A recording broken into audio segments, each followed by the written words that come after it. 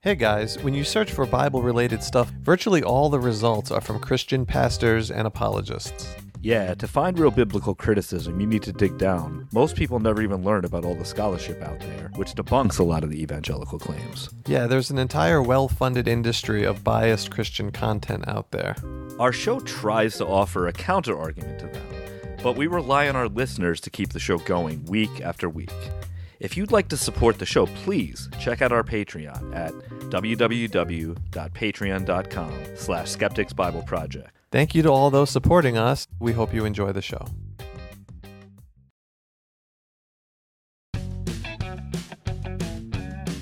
I'm John. And I'm Ben. And this is the Skeptics Bible Project. We read the Bible so you don't have to. I don't care too much for preachers. I don't like to go to church. But I'd hate to meet St. Peter when my body leaves this earth.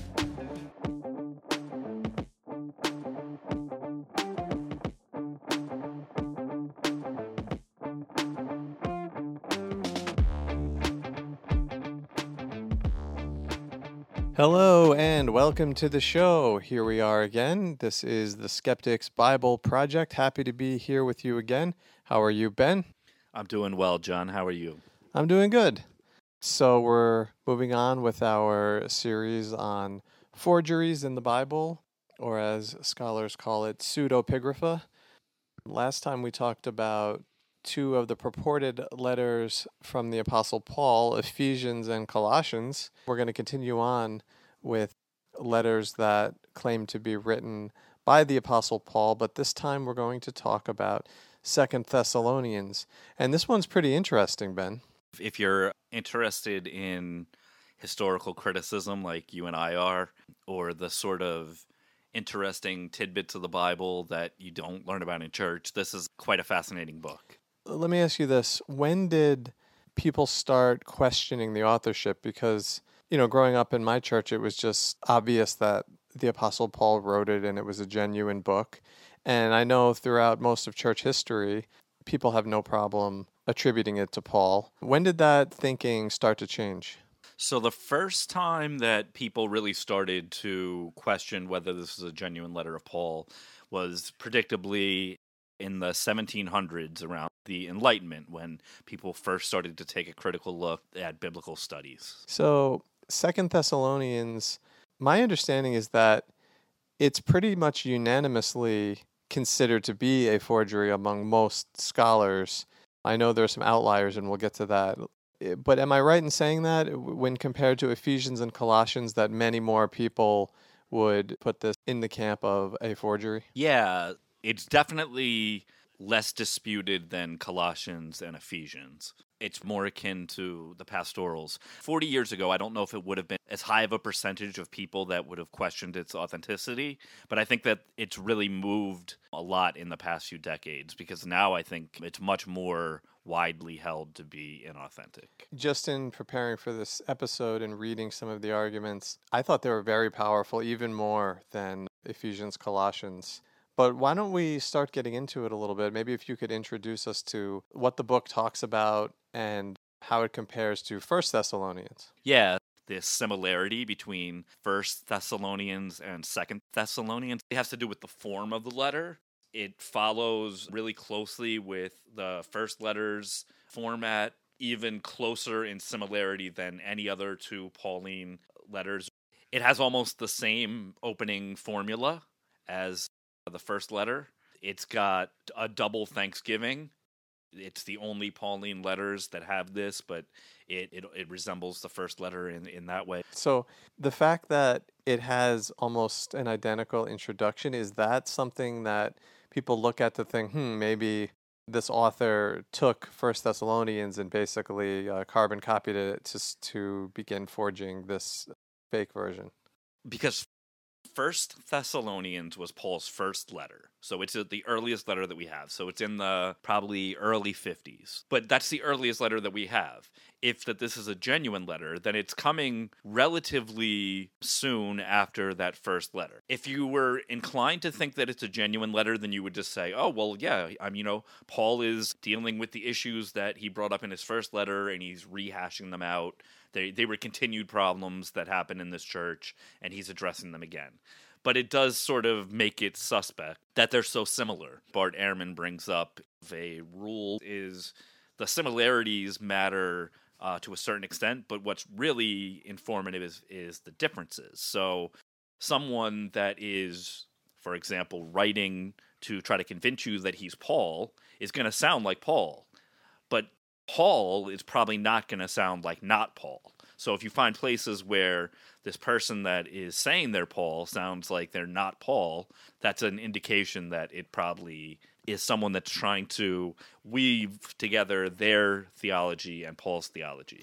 And I have to reiterate, we said this a lot in the previous episode, but I think it's important to say that these forgeries exist. So whether or not 2 Thessalonians is a forgery, we know that at the time that 2 Thessalonians was written, there were people out there writing fake letters in the name of Peter, Paul, etc. So this is a practice that was done at the time. So the question now is, did any of these forgeries actually make it all the way into the canon of Scripture that we now have? Last time we talked about stylistic and vocabulary differences, I wanted to point out one thing that I thought was really interesting. In the undisputed letters of Paul, when he's talking about grace, he uses the Greek word charis, charis. However, when he's using the term in 2 Thessalonians, he uses the term presbeia. So that's just a little clue. Why is he all of a sudden using a different word for what seems to be the same meaning? And it's very possible it's because it's a different author. Yeah, and I think that there's a way to think about, you have real Paul, and real Paul is dealing with contingent reality on the ground as he's doing his ministry, and his theology is evolving, but there are certain things that you see as fundamentals of real Paul.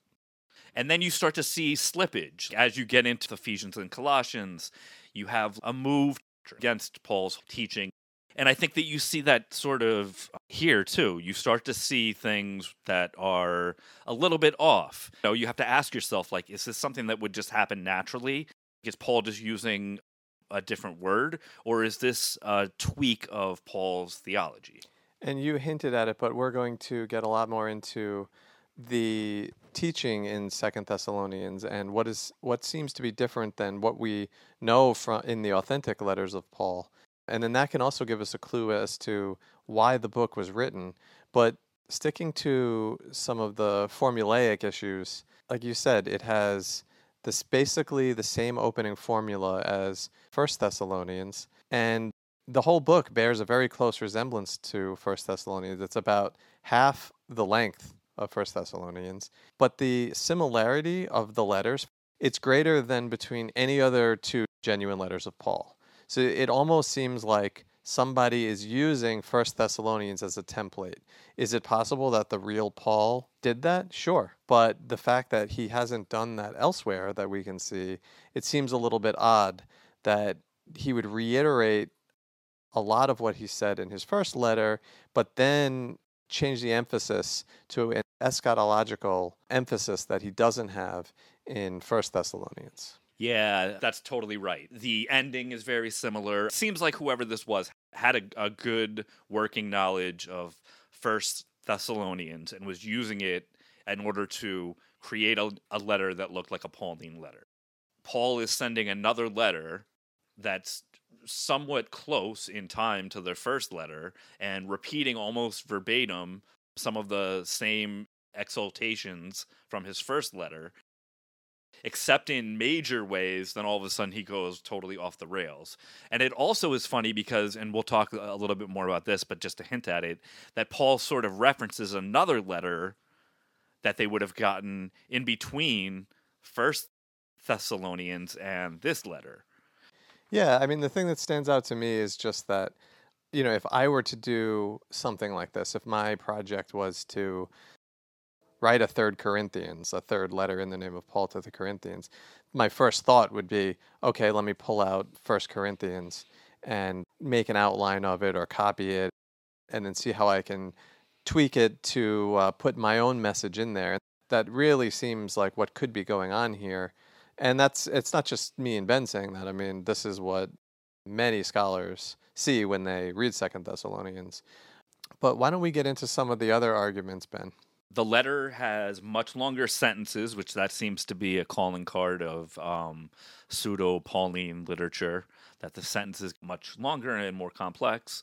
It's actually more similar to Ephesians and Colossians in sentence length. That's one way that it's very different from First Thessalonians. It has a little bit more formality in its tone, which would lend itself to the idea that it's someone that doesn't necessarily know the people in this community, but is pretending that they do know. Doesn't really reference anything in Paul's life that would be pertinent to the church in Thessalonica. Doesn't really have any personal details. It could be that Paul didn't have to rehash these because he had just written a letter, but he's rehashing a bunch of other stuff. If it is a forgery, which I think John and I both tend to believe that it is, it's actually done pretty well because the main proof are in the similarity to Paul's style, maybe to the point of being a little bit too similar, rehashing themes that would have made sense to the Corinthians, but maybe doing it in a way that's a little bit suspect, and a couple other specific personal touches that we'll talk about in a minute. So, Ben, I really wanted to get your thoughts on this. We haven't talked about this, but in 2 Thessalonians 3:17, it says, "This greeting is with my own hand, Paul. This is my mark in every letter." This is getting to the genuineness. Paul is saying, this is genuine because I'm making this with my own hand. We see this in other letters that claim to be written from Paul that now scholars don't think Paul actually wrote, where they're saying, hey, beware of forgeries, beware of people writing in my name. So I think that's a little bit of a clue also that whether or not you think Paul wrote 2 Thessalonians, this is another indication that clearly there were people out there writing fake letters in the name of Paul. Yeah, absolutely. It seems like the first part of the statement, this is with my own hand, is proclamation of authenticity. Then also he's saying that this is my mark in every letter. It's like, well, what letters are you talking about? We know we have some of Paul's letter, or doesn't say that he marks it with his own hand. So it's not definitive proof of authenticity. It seems like we have another letter to Thessalonians that he doesn't say that he marks with his own hand. Why would a forger write marked with my own hand? Like, that's something that clearly shows a personal detail, but that's why it works in a forgery. It's there to, I think we talked about this in another episode. It's there to disguise you from seeing that it's a forgery. But also the fact that he says, because every letter, it assumes an era that people are really familiar with this library of Paul's letters, which in Paul's own day may not have been the case. I don't know if Paul would have been seeing his own work that he was doing as something that would have the type of staying power that we now see it has. Certainly there were other people writing letters all the time, and none of them, have had the lasting impact that Paul's letters have. But by him saying, I do this in every letter, I think it's elevating that library of letters to a point that I don't think Paul necessarily would have had. That sort of goes with what I wanted to mention before. So this letter is addressed to the church in Thessalonica. But if it's a forgery, it's not actually going to that church. So I'm trying to think back to how this actually works in real time. It wouldn't be like you would write a letter to the Corinthians that was fake and then actually give it to the Corinthians. Like, you weren't imitating Paul in that way. It was more like, here, I have a letter from Paul that he wrote to this church. It's at the stage where Paul's letters are starting to be copied. Well, it's and spread around. Right? Well, it's anachronistic. So, I think what happened was someone forged the letter and said, yeah, this dates back a few decades to when Paul was alive and writing letters. I don't think it was written and then sent to a church. It was just written and then kind of circulated, in with the others. And I think, so exactly right. I don't think that it was actually dispatch to the church in Thessalonica. The goal is to use this letter wherever you are to claim some sort of authority wherever you are. Right, Right? right, exactly. Which is why in Second Thessalonians you have a lot less personal touch. So like there's much less of an emphasis on the actual people that are in that church, and much more of an emphasis on what we'll get into later about the eschatology.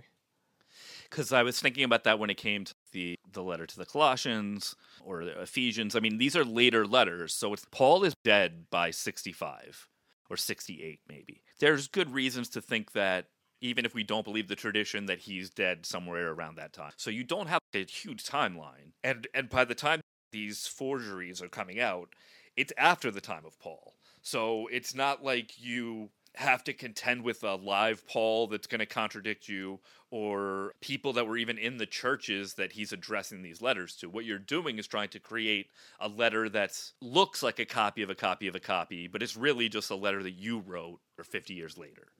Does that make sense? Yeah. My question is there early attestation to Second Thessalonians in the early church? One of the big issues with Ephesians was that we don't start hearing about Ephesians until later in the church development, meaning it probably didn't exist. But Second Thessalonians, I have a few late first century references to it. So I think that Yeah, I think that's the earliest. I think Clement of Rome's first epistle to the Corinthians, written in the late first century, contains possible allusions to passages from Second Thessalonians, including the use of the letter in early Christian literature. And then the next is Polycarp. It seems like there was probably a familiarity with the letter, meaning that if it is a forgery, it's an early forgery, as opposed to something like the pastorals, which definitely were later forgeries. Just going off the top of my head, it's probably like somewhat contemporaneous with like Ephesians and Colossians, right? I would think so. I mean, this is what I want to get into when we start talking about the eschatology, because I see so many allusions to Revelation with it. Yeah. I think my point, there was a period in Christian history very early on where the original followers of Jesus were still living and were dying off. And I feel like that's when Paul was writing, the genuine Paul. After that period was over, you have that generation finally dying off and ending, and you come to the next much more violent apocalyptic strand of Christianity. You get the Apocalypse of John, also known as Revelation, and you get books like Second Thessalonians, which talks about the lawless one and what appears to be an antichrist type figure. And this seems to be a later Christian development that really wouldn't have been around in the time of Paul. But what do you think about that, Ben? I agree. Let me just throw a little complication and see what you think about it. So the thing that I worry about was saying something like the apocalyptic view that's expressed in Revelation is later. I mean, I think that's probably true, but I think that I always worry about sort of giving the impression that there's like this proto-orthodoxy that was lying around that things started diverging from, because there may have been an apocalyptic strain of people that were looking forward to like a violent reprisal against Rome that were part of like the very early Jesus movement as well. Maybe that's true, but we don't see that in the genuine letters of Paul, is my point. This letter shows hints of the influence of the book of Daniel. This is obviously post-temple destruction. Paul is looking forward to a resurrection of the dead that's going to come in the lifetime of himself and other early followers of the Jesus movement. And this book is sort of written when those expectations start to have to be fudged a little bit. And remember, this apocalyptic viewpoint, you get a pretty clear picture of this in the Synoptic Gospels. And the Synoptics were written right around this period that we're talking about. The original followers of Jesus, some may have still been alive, but they were dying off, and there was this big question mark of, wait a second, we had this expectation of the second coming happening while these people were still alive, and how are we going to deal with this?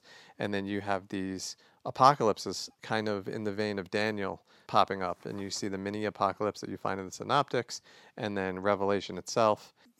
Second Thessalonians just kind of the zeitgeist of what was happening in Christianity around the time that the synoptics, Second Thessalonians fits very nicely into that time period.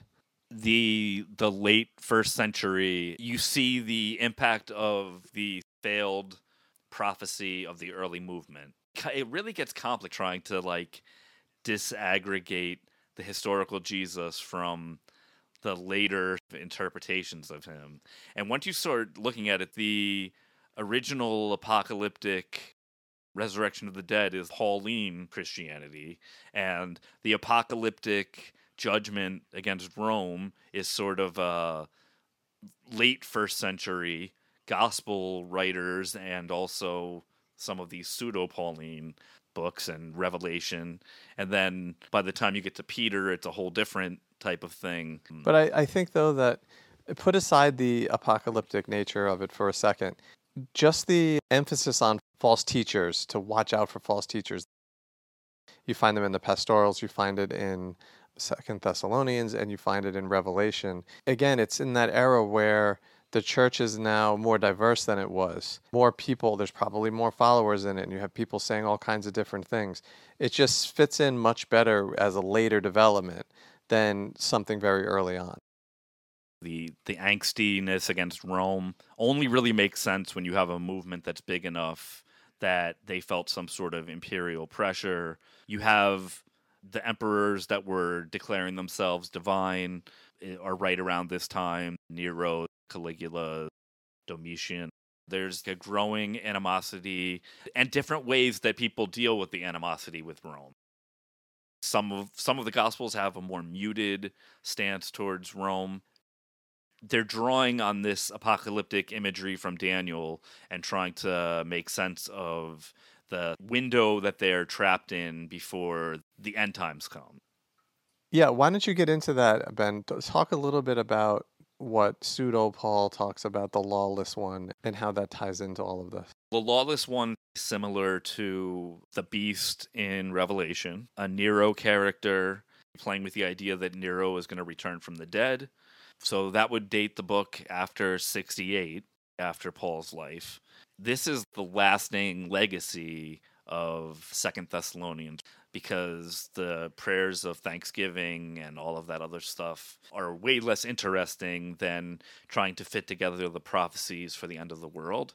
From a really practical perspective, this letter is serving the function of trying to make sense of why the end times had not come, why Jesus had not returned. The way that it makes sense of that is saying that it is going to be soon, it is going to be sudden, but no one knows when it's going to be, and a bunch of other stuff has to happen first. But that's the real function that it's trying to do. It's trying to push back that expectation for the apocalypse, and then what happens is it gets mixed with other books that are doing the same thing at that time, that are serving the same function. The older, more expectant apocalyptic stuff in Paul, and everything just gets dragged together. So the man of lawlessness is obviously the Antichrist and the beast, and they're all the same person, and the original purpose gets lost, and this unhelpful legacy is all that's left over. And to me, the interesting thing is that the man of lawlessness, or the restrainer, you find in 2 Thessalonians 2, 6-7. But it's not found in Paul's other writing, and that suggests kind of a distinctive eschatological framework, something that's unique that we've never seen from Paul before, but all of a sudden it shows up here. It's sort of like what Luke does with the expectations that are in Mark and Matthew. They're going to happen, but we're still in the birth pains, or, we have to go through this first. And it's starting to do what the later scriptures do, where they try to push back that expectation.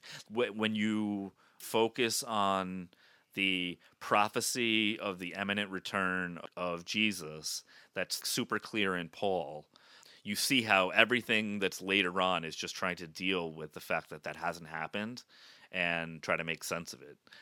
It's such a huge problem in these early texts. There's another interesting aspect when I was researching this that I found about the possible literary dependence on some other text around the same time. So some passages in 2 Thessalonians show parallels with other early Christian apocalyptic writing and Jewish text. One example is the concept of the man of lawlessness, that we talked about, and that's in 2 Thessalonians 2:3. It's not found in Paul's undisputed letters, but it sounds a lot like apocalyptic and eschatological ideas that we find in other Jewish and Christian literature. The idea of a sinister figure who opposes God's truth. It is found in other Jewish apocalyptic texts. The notion of the restrainer, 2 Thessalonians 2:6-7, some kind of mysterious figure or force that holds back the revelation of the man of lawlessness. This concept has parallels that we find in other apocalyptic Jewish texts, and its specific identification is a subject that scholars debate about. And the emphasis of an imminent day of the Lord in 2 Thessalonians also resemble similar themes found in various Jewish apocalyptic writings of the Second Temple period, which has led some scholars to argue the presence of these apocalyptic motifs suggests that the author of 2 Thessalonians may have drawn from or been influenced by a broader apocalyptic tradition, potentially distinct from the theological outlook of the Apostle Paul. That sounds pretty right to me. This person had a different view than Paul when it came to figures that were either in power in Rome or false teachers in the church, this sort of apocalyptic end times that was going to happen, and was able to encode his own views in a letter that he was passing off as being written by Paul. It was a great way to get some authority for your own writings in the ancient world. So it seems like there are some weird things going on in 2 Thessalonians, kind of a literary dependence on other texts that predates the writing of 2 Thessalonians, particularly early Christian apocalyptic writing and Jewish texts of the same period, the Second Temple period. So it really seems like the author may have been influenced or even drawn from those sources. And I just wanted to highlight one example. So the man of lawlessness, who we talked about in 2 Thessalonians 2:3, it's not found in Paul's undisputed letter. So this is this unique concept that just shows up in 2 Thessalonians. And this figure shares similarities with characters found in Jewish apocalyptic literature. For instance, in the book of 1st Enoch, which is a apocryphal Jewish text, there's the portrayal of, quote unquote, the son of perdition, or son of lawlessness, 1st Enoch 90:24-27. For instance, the restrainer concept in 2 Thessalonians has parallels in texts like the Jewish Sibylline oracles, where a restraining figure appears. The strong emphasis on the imminent day of the Lord in 2 Thessalonians resembles themes found in Jewish apocalyptic writings such as 1st Enoch, where the day of the Lord and eschatological events are central. So these parallels suggest that the author of 2 Thessalonians may have been influenced by the broader apocalyptic tradition of their time. Some scholars argue that the introduction of these elements is distinctive and raises questions about the source and context of 2 Thessalonians. So these themes and conceptual similarities between 2 Thessalonians and these other early apocalyptic texts, it led scholars to consider the possibility of literary dependence and the influence of these traditions on the letter's content. This is really interesting when we talk about 1st Enoch and other writings being so influential on the work, because remember, 1st Enoch is quoted in other canonical biblical texts, word for word. You find it in 2 Peter, and you also find it in Jude. So obviously Enoch was a popular book in Christian circles. We don't have Paul quoting it or seemingly influenced by it in any of his genuine letters, but in this letter, all of a sudden, it shows up. The literary dependency, does he have the Book of Enoch there, or is it drawing on memories, drawing on knowledge and creativity, and how these stories passed in the ancient world? You don't know if he's sitting there with a copy of the Book of Enoch, or if just some of these concepts were popular concepts going around at the time, that the influence can happen that way as well. Absolutely. Even and you can see this when you look back with the hindsight of history. You say, oh, well, when Alexander the Great and the Greeks conquered the world, they Hellenized the world, and all of a sudden Greek conceptions of the afterlife or, philosophy started influencing all the conquered area, and vice versa, an exchange and a pushback of ideas. And it's easier to see when you're looking back hundreds of years later. The Book of Enoch, right on the periphery of the canonical scripture. If just a few things went differently, maybe it could have made it in a text that people have these ideas from but don't realize that they have ideas from. It's totally plausible that someone could agree with Paul and consider themselves a student of Paul, but also be holding on to some sort of belief based on affirming the Book of Enoch, or belief in this apocalyptic figure that's from the Book of Enoch, even if the author doesn't necessarily affirm the whole Book of Enoch. So it's very, very interesting to think about how these different ideas were interrelating with one another.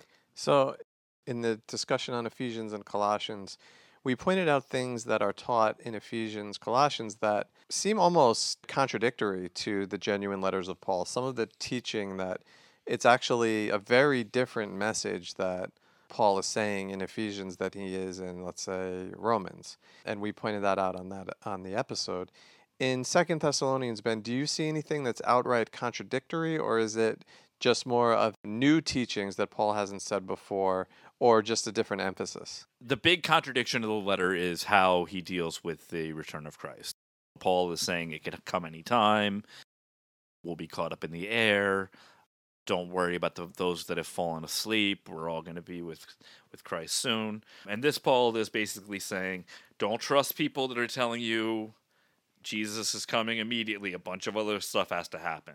And that seems pretty contradictory. It fits very well with my theory that time now has passed.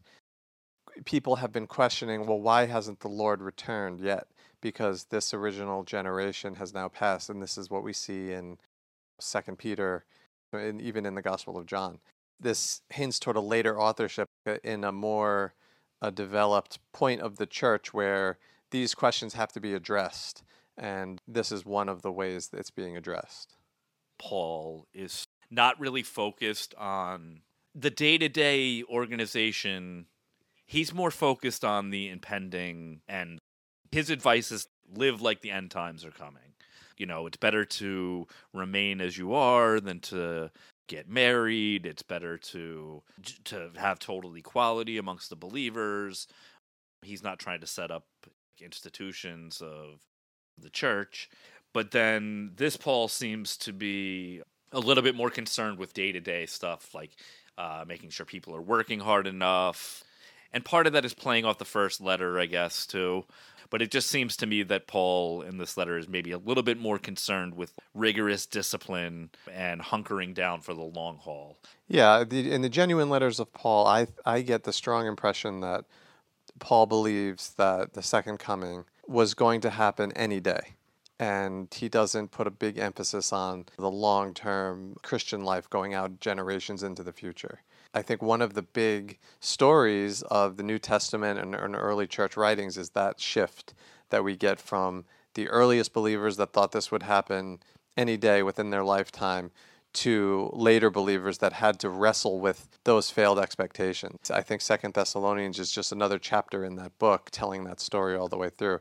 I did want to get to some quotes, Ben, what some scholars say about this very question of the authorship of 2 Thessalonians. C.K. Barrett says, the language and thought of 2 Thessalonians are unlike Paul's, and there is a strong case against its authenticity as a Pauline letter. J. Lewis Martin says, the arguments against the authenticity of 2 Thessalonians are substantial. The eschatological concerns and the unique elements in this letter challenge its Pauline authorship. Abraham Malherbe, the content and style of 2 Thessalonians suggests that it may have been composed later and in a different context than Paul's other writing. Richard Longenecker, who thinks that Paul did write 2 Thessalonians, but he acknowledges the debate and he says, the question of Pauline authorship of 2 Thessalonians is not settled, and scholars continue to debate the issue considering differences in style and theology. David Aune, A-U-N-E, says, The distinctive theological and apocalyptic elements in Second Thessalonians, along with the uncertainty about its historical and literary context, have led scholars to challenge its Pauline authorship. Yeah, part of the thing that makes it problematic is how close it follows First Thessalonians. So if you're convinced that it's genuine as your presupposition, then you're going to say, look, it's similar. That means it's genuine. But that there are some significant differences between authentic Pauline theology. So I also have quotes from scholars that believe that Paul did write, and I want to get to that. But I want to add this in, which I think is really important, and it has to do with a warning that we find in Second Thessalonians. This comes from Second Thessalonians 2:2, and starts off, not to become easily unsettled or alarmed by the teaching allegedly from us, whether by a prophecy or by word of mouth or by letter, asserting that the day of the Lord has already come. This is really fascinating because now you have the author of Second Thessalonians saying there are fake letters in my name already out there, and don't be fooled by them. Don't be alarmed by them. Of course, now as a modern reader, we're sitting here saying, well, how do I know which one is written by Paul or not? We don't have the original manuscripts. We have no signature on it. There's no fingerprints or DNA. All we can do is do kind of a literary analysis. And the church that I grew up in, their answer was, well, church tradition says that these are the ones that Paul wrote and these are the ones that Paul did not write. And the ones that Paul did not write are obviously not in the Bible. But if you want to take a more scientific approach, as what we're trying to do and what scholars do, they basically said, yes, Second Thessalonians itself was not written by Paul. Yeah, it's a great irony. Those are the two biggest points, I think, in the letter, the two big standouts. One is that it warns of fake letters going around in Paul's name and couples that warning with also people that are telling you that the end is coming soon or the end has already come. So that could be a dig at actual Pauline theology as well. And then the part that we talked about before with the signing with his own hand. So you have these touches of these attempts at authenticity. That's why I sort of like went on that tangent before about, so who would the actual recipients of this letter be? Right. I mean, the actual recipients are not the original church. The other thing that I think that is interesting is he says not to be fooled by letters that are claiming that the end has already come, which sort of implies that they've already gotten a letter that says the end has already come in the name of Paul. So I'm wondering if this author knew of a letter that the Thessalonian church had gotten in the name of Paul that was claiming that, because where does this belief that the end had already come from?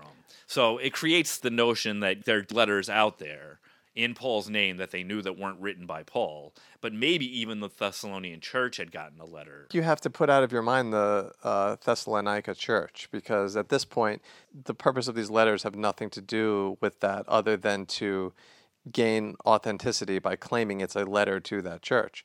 There were letters going around claiming all kinds of things in the name of Paul, but I don't think this happened during the lifetime of Paul. During the lifetime of Paul, he probably wasn't as widespread, he wasn't as well known. He was writing to churches where he knew the individual people. And then over the years, over the decades, his fame began to spread and his letters were copied and copied and copied. So when you find things like this, it makes a lot more sense that this is a later development. And I think that's pretty consistent with scholarship. I don't think scholarships believe that during the lifetime of Paul, there was this massive distribution of his letters all over the place. It was really a later development. Yeah, I think Raymond Brown says the same thing too. It would be the only example we have of actual forgeries of a Jewish author in their lifetime going on, or like people impersonating authors. For lack of a better term, you need time for the fame of the individual to develop, or the notoriety. And I think the notoriety of Paul is something that developed, over time. Like, he's obviously a gifted writer, and once the letters began to be spread and copied around, and this took time. This took years before we start seeing things like the pastoral epistles and these other forgeries coming on the market, if you will. So when you see that type of language about beware of people writing in my name, I really think that's an indication that this is late. I mean, I agree with you, actually. I think just the notion that, like, Paul's letters don't just immediately start to be distributed everywhere. Like, there has to be time. Our whole thesis is that part of the reason that the author puts this in the letter is to hide the fact that it is a forgery in the name of Paul. And I think that that's what people maybe don't realize about the ancient world, is that if you were skilled enough to make a forgery, then you were skilled enough to do a good job at it. And this is a well-done forgery. Yeah, I mean, in the same way we know that there's a lot of Christian history that has just been lost to time, a lot of letters and gospels that we have no access to. There's a hint here that there was another letter claiming to be in the name of Paul that talked about the day of the Lord already coming. I don't think that we can find something that could be referencing what we do have of Paul, but maybe I'm wrong. So I think it's talking about something else. I don't think it has anything to do with the church of Thessalonica. I think it just has to do with a letter that was going around, and this person said, hey, I need to write in the name of Paul to counteract that. So the whole point of 2 Thessalonians is to convince you that this is really Paul writing and dissuade you from this quote-unquote false teaching that this other letter talked about. So we're talking about a complicated period of Christian history where there were people vying for influence and really competing for influence. And what better way to gain influence is to write a letter in the name of the Apostle Paul. And that seems to have been happening quite a bit. 2 Thessalonians is, in fact, a forgery as well. The return of Christ was already a contentious issue very early on. And you have different answers. Ben, we've talked on the show and off air a lot about preterism. And preterism is a belief that says the day of the Lord did already come. And then this seems like a direct contradiction to that. And these people, of course, hold, 2 Thessalonians as being authentic and inspired by God. I wonder how they deal with that, where he says, don't be fooled by these false teachers that say the day of the Lord has already come. The same way that you have a bunch of answers now that people have. Preterists are one. The early Jesus movement that were struggling with these same issues and trying to figure them out and had different opinions. It wasn't like there was one answer, was part of orthodoxy. Because I mentioned it before, I did quickly want to go through scholars that think it is authentic and give a quote from them, and then I'll let Ben respond. F.F. Bruce, who we've talked about on this show, says, the case for the authenticity of 2 Thessalonians is strong. While there are differences in style and content compared to other Pauline letters, these variations can be attributed to the specific circumstances and purposes of the letter. Gordon Fee, while 2 Thessalonians may have unique features, there is no compelling reason to doubt its Pauline authorship. The theological content aligns with Paul's other writings. Peter O'Brien, the arguments for Pauline authorship of 2 Thessalonians are persuasive. While some differences exist, they can be explained by the specific issues addressed and the tone of the letter. And D.A. Carson says, the question of Pauline authorship is not decisively settled, but the evidence for authenticity is strong. The differences in style and content can be attributed to the letter's specific purpose. They're kind of all saying the same thing, that yes, there are differences, but if we knew the context and his exact purpose, then we would understand that. Let me quickly respond to it and say that it's very possible, but I think you're left with a little bit of a schizophrenic Paul, which is very possible. Or maybe Paul is deceptive, and maybe Paul, over time, is kind of moving with the zeitgeist of the church itself. What was going around in the church was changing, and the belief systems were changing, the expectations were changing, and Paul was trying to twist himself into knots to align himself more with the current thinking. I've certainly seen that in my own church growing up, how themes and popular ideas would change culturally in the church, and then the pastor would adapt and change himself in a deceptive way. That could be happening here. It's possible. You still have a problem, even if you say that. Better explanation, when you go through everything we've talked about on this episode, is that it just simply wasn't Paul writing at all. I think that the most fundamental principle when I look at Paul is the imminent return of Christ. And this letter's purpose of trying to push that further back. And so I don't see that as Pauline. So I think for my money, I believe it's a forgery. Okay, why don't we get into this edition of Bible Says What? Bible says what? This is Bible Says What, the segment where we look at unusual or weird verses that we find in the Bible and discuss them and try to get to the bottom of it. So today we are going to stick with our 2 Thessalonians theme, and we're going to look at a couple verses, 2 Thessalonians 9 through 12. The coming of the lawless one is apparent in the working of Satan, who uses all power, signs, lying wonders, and every kind of wicked deception for those who are perishing, because they refuse to love the truth and so be saved. For this reason, God sends them a powerful delusion, leading them to believe what is false, so that all who have not believed the truth but took pleasure in unrighteousness will be condemned. We could have almost made this a Bible versus Bible, because this seems to contradict a lot of other things we find in the Bible about the nature of God and what God will do and won't do.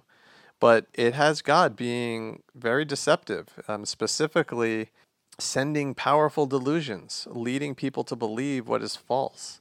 Other places in the Bible we have it saying that God doesn't desire that any should fall away. But here we have God sending powerful delusions specifically so that they fall away, which it seems contradictory, and it just seems kind of crazy, and it's not something that you often hear Christians talking about. So you have Satan doing some of the work, you have human wickedness doing some of the work, but then you also have God, just in case that they were going to turn from their wicked ways, deluding them. It's right in the middle of this whole passage with the man of lawlessness.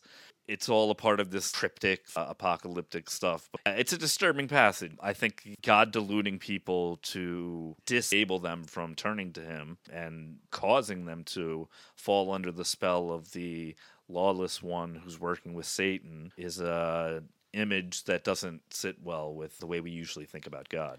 It's an interesting addition to the free will predestination conversation, because you have this weird amalgamation here, and you can understand if you go back and listen to our series on Bible blunders in a church divided. The whole premise of that series that we did was to talk about how the Bible isn't clear, which is why the church is divided. So does God choose who is going to be saved and who is not going to be saved? Well, according to this, it doesn't really seem so, because it says the people who are perishing because they refuse to love the truth and so be saved. So implicit in that is this idea that they could have chosen to believe the truth. They could have chosen to, quote unquote, love the truth and be saved.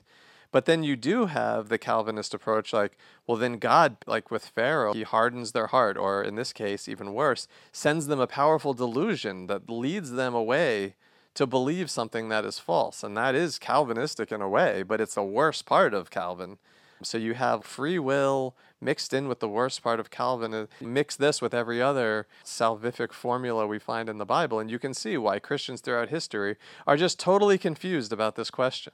I mean, that's a great point that you bring up. The epistemological claim, like, you can't understand because you've been deluded.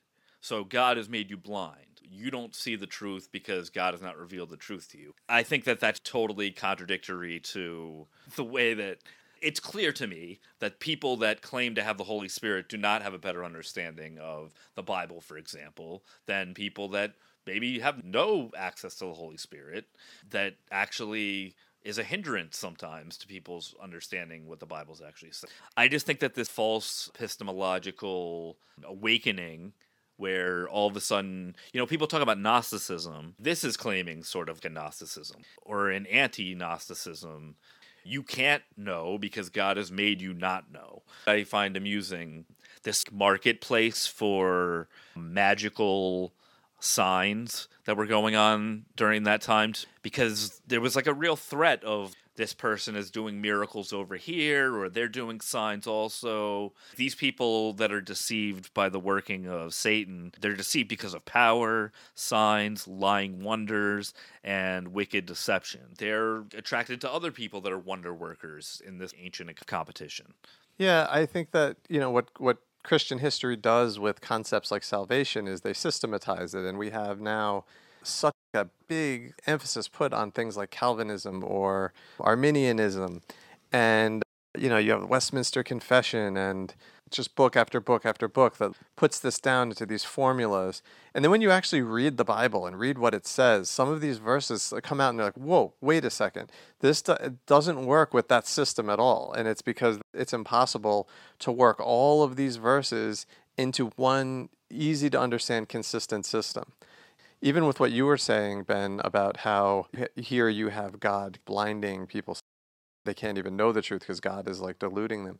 But this is almost like a weird hybrid two-part system here, where it seems like it's saying there was a period of time where God was not blinding them, but they decided not to quote unquote love the truth. They refused to love the truth. How does that fit in to Calvinism? Doesn't say anything about that. Calvinism says God before the beginning of time decided who he would call and who he would destroy, who would be reprobate, the vessels fit for destruction, and who would be called in the Lamb's Book of Life to go to heaven. And there's nothing anybody can do in and of themselves to change that. That's not what the author here is saying at all. I totally agree. Part of this verse is clearly Calvinist, and part of this verse is clearly Arminian, and it's all intermixed just in this one little passage, let alone trying to make it jive with all the other different texts. I mean, this is more Hegelian than Calvinistic, this weird sort of twist back and forth of, like you said, they refuse to love the truth, and because of that, they're being deceived by powerful signs and lying and wonders, and because of that, God is giving them a powerful delusion, and because of that, they're believing what is false, and they haven't believed the truth, so because of that, they take pleasure in unrighteousness and will be condemned. Who's the ultimate determinant in this equation? It's not totally clear who rejects who first, but it certainly doesn't resemble a clean Calvinist understanding or a clean Arminian understanding. That's my ultimate point. The endeavor of systematizing the Bible into one easy to understand theology, you can understand why the church has been divided. I do recommend people go back and listen to that series. This is such a good example that we didn't use. We should just make a new episode specifically about Calvinism and break it down. You can probably tell that I grew up in a Calvinist church, that I'm triggered by things like this. We've gone on for a long time today. This series is not over. We have a lot more to do. There's a lot of other pseudepigrapha that we find in the New Testament. But I did want to end the show with a quote. This is from the great Bertrand Russell. I do not pretend to be able to prove that there is no God. I equally cannot prove that Satan is a fiction. The Christian God may exist, so may the gods of Olympus, or of ancient Egypt, or of Babylon. But no one of these hypotheses is more probable than any other. They lie outside the region of probable knowledge, and therefore there is no reason to consider any of them. Good night, Ben. Good night, John.